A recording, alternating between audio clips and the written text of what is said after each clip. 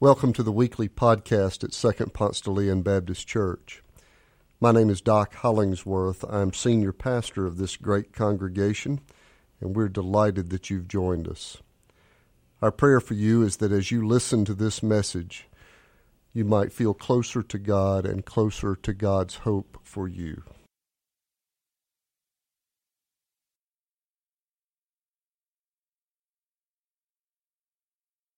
For 7 weeks here after the Easter miracle, we're listening to stories from the book of Acts. Today's story we've already heard once. Miss Heather told it to our children, but let's hear it together in the way it's written in the scriptures. I'm reading the first 19 verses of chapter 3. One day, Peter and John were going up to the temple at the hour of prayer at 3 o'clock in the afternoon, and a man lame from birth was being carried in. People would lay him daily at the gate of the temple called the Beautiful Gate, so that he could ask for alms from those entering the temple. When he saw Peter and John about to go into the temple, he looked at them for alms, and Peter looked intently at him, as did John, and said, "Look at us." And he fixed his attention on them, expecting to receive something from them. But Peter said, "I have no silver or gold, but what I have I give you. In the name of Jesus Christ of Nazareth, stand up and walk." And he took him by the right hand and raised him up. And immediately his feet and ankles were made strong. Jumping up, he stood and began to walk. As he entered the temple with them, walking and leaping and praising God, all the people saw him walking and praising God, and they recognized him as the one who used to sit and ask for alms at the Beautiful Gate of the temple. And they were filled with wonder and amazement at what had happened to him. While he clung to Peter and John, all the people ran together to them in the portico called Solomon's portico, utterly astonished. When Peter saw it, he addressed the people. "You Israelites, why do you wonder at this? Or why do you stare at us as though by our own power or piety we made him walk?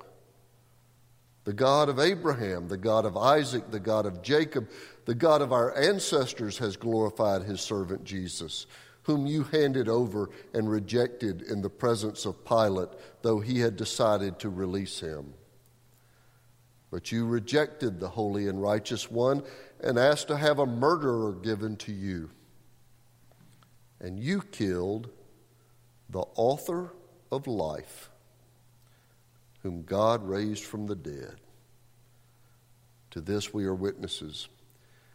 And by faith in his name that has made this man strong, whom you see and know, in the faith that is through Jesus, has given him his perfect health in the presence of you all. And now, friends, I know that you acted in ignorance, as did also your rulers. In this way, God fulfilled what he had foretold through all the prophets, that his Messiah would suffer. Repent, therefore, and turn to God so that your sins might be wiped out."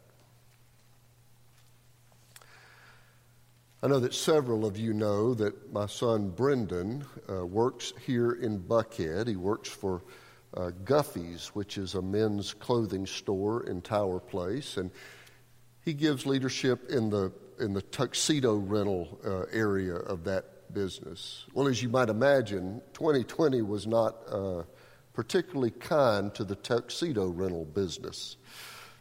Canceled proms and delayed weddings and all of that, but it has picked up significantly. All those delayed weddings are happening now, and they're pretty busy. 2-3 weeks ago, he went to represent the store at a bridal expo at the World Congress Center, a major bridal event, and there was just line after line of tables, booths, vendors as far as you can see. Photographers and florists and wedding dress designers and caterers and all the rest. Well, at one point while he's there, the World Congress Center, there was a guy doing his job, coming around and emptying out the trash cans that were spaced every now and then between these booths. And the guy stopped at the trash can between Brendan and his booth and the booth next to him and started emptying the trash. Brendan reached back, grabbed some cardboard that was behind it, handed it to him, made small talk, chit-chatted with the guy a while. The guy got it all packed away in his cart. He was headed to go get the next load of trash. And then he turned to Brendan and said, "Do you see how many people are in this space today? Look how many people." Brendan looked. "All of these people, you'll be the only one who speaks to me all day. Thanks." Can you imagine what it feels like to go through life, to enter into the world invisible to almost everybody? Our story is about another man, lame, dependent, beggar, who throngs of people would pass every day, but nobody saw. They never really saw him. They might toss a few coins his way as they passed through the beautiful gate into the temple area, but they were busy.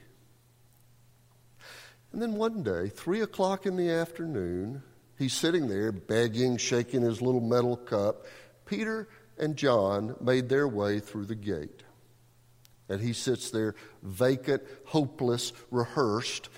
Spare change, hoping somebody, Peter, John, somebody will drop something in.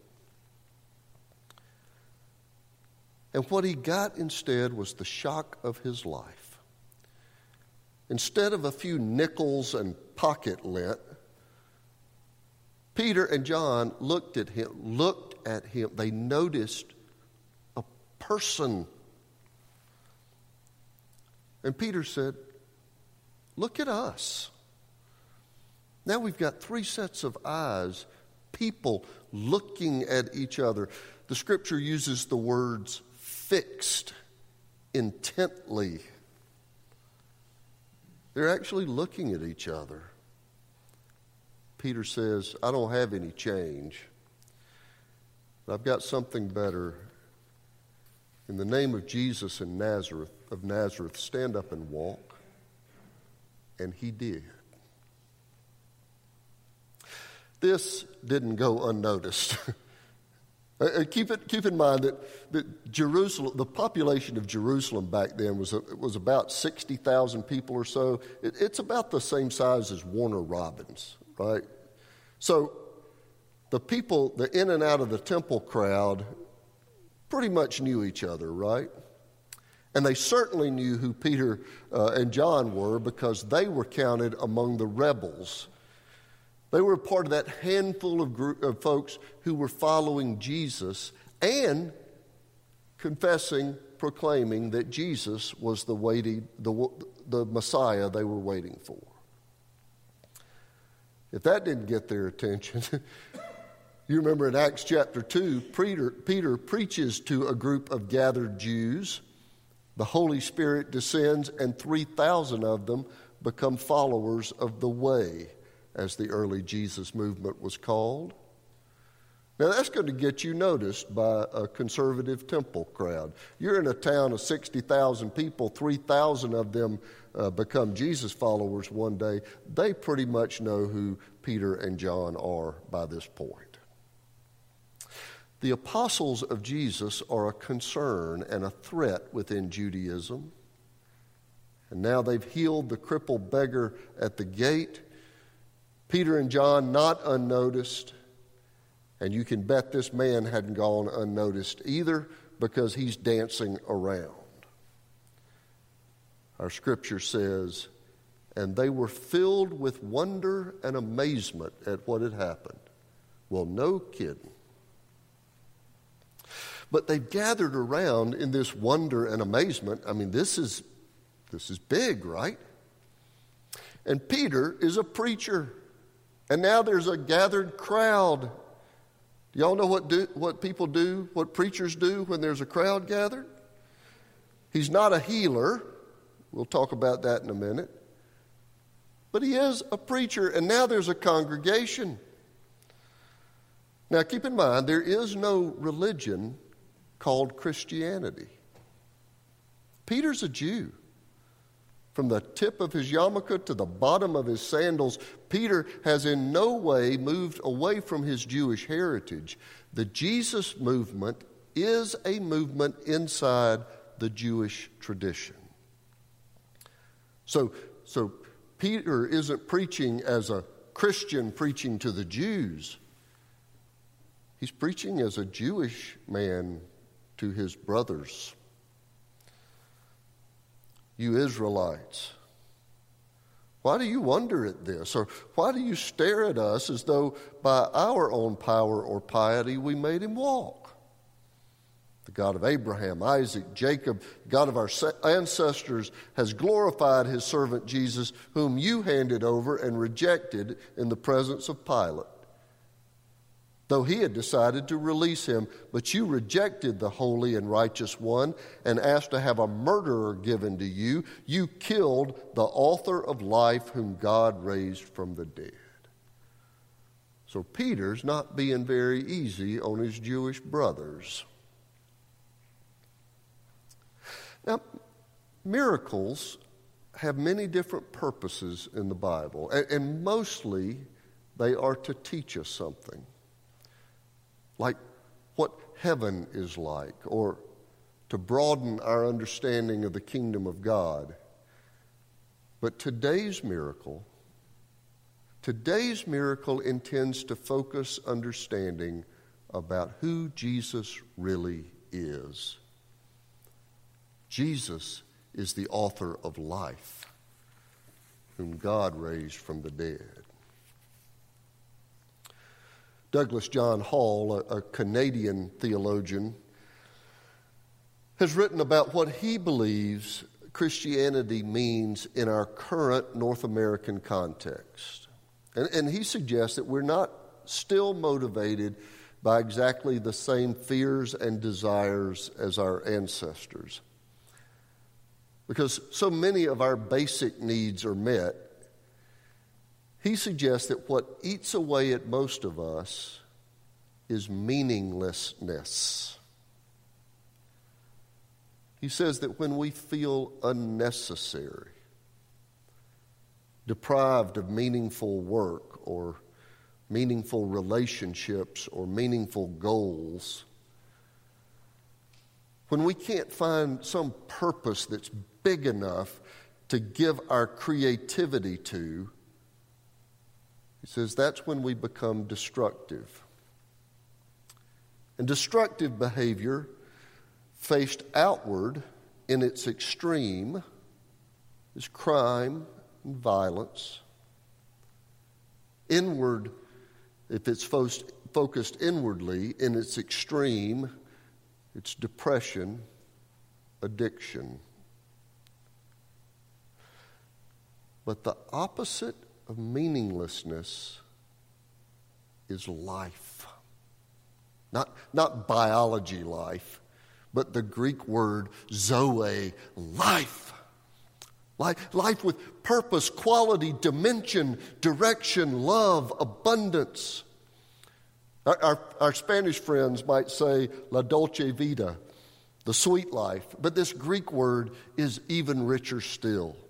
It's abundant life, eternal life. It is whatever meaninglessness is not. So in our passage today, we get a sermon with action and a sermon with word. The apostles making the point that Jesus is the creator of this zoe, this quality of life. That Jesus is the author of it.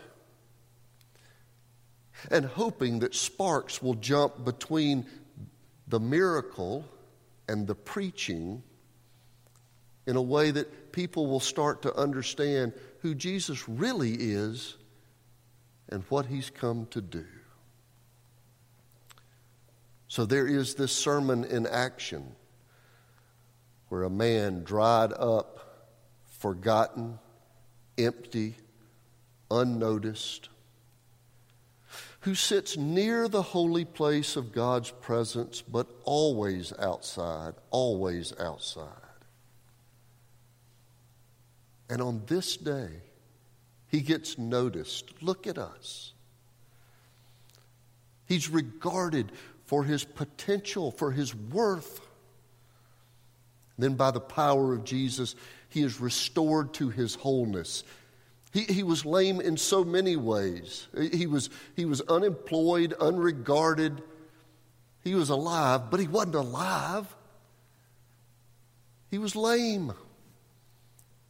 Then by the power of Jesus, he walks. He doesn't just walk. He leaps and jumps.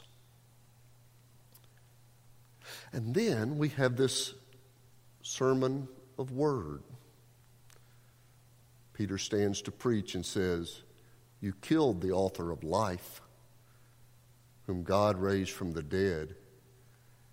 It's the power of Jesus that's given this man the chance to realize the fullness of who he was created to be. It's not just a healing. It's this man's leg stretching out. I'm here to proclaim that Jesus is the author, the creator of this Zoe kind of life that heals and awakens all of what it means to be fully alive. You know that sometimes we make our own turns away from the high call of living into this kind of fullness. The biblical word for anything we do that moves away from living into that abundance is called sin.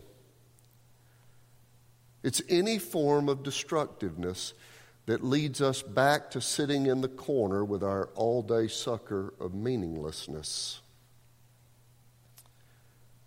And this new community, the church, this community of Jesus followers is here that we might have a place where folks actually say, "Look at us." This room, where folks actually see us.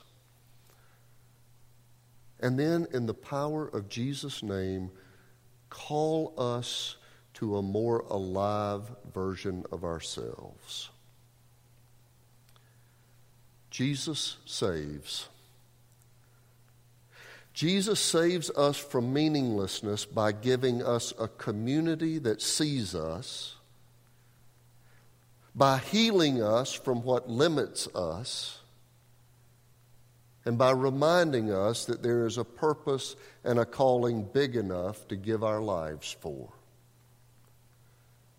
In the imagination and love of Jesus, he is the author of Zoe life. The author, the one who created this capacity for fullness. And as another of the gospel writers said, "Whosoever believeth in him shall not perish, but have everlasting Zoe." Dr. Hall, the Canadian scholar I mentioned earlier, suggests that what eats away at us is the fear that we might be unnecessary, just an accidental species with no real purpose on earth. And let's confess that this affects every single one of us. At times, every one of us has felt deprived of meaningful relationships or goals or work. At times, every one of us has felt crippled by something or unnoticed by people who pass. But the good news is that Jesus has authored a new way. Jesus is the author of life. It wasn't Peter and John who healed the man. It was in the power of the name of Jesus whose power is available to us all even now. On this day, the gift of Zoe life is available to anybody who asks. It's an open gift to anybody who will say yes to it. And then when we commit ourselves to that yes, we come together with each other in this Jesus community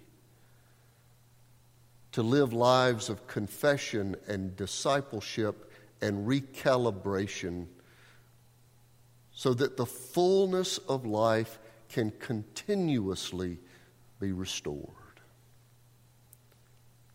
Jesus is the author of life abundant. Jesus heals and saves. Thanks be to God.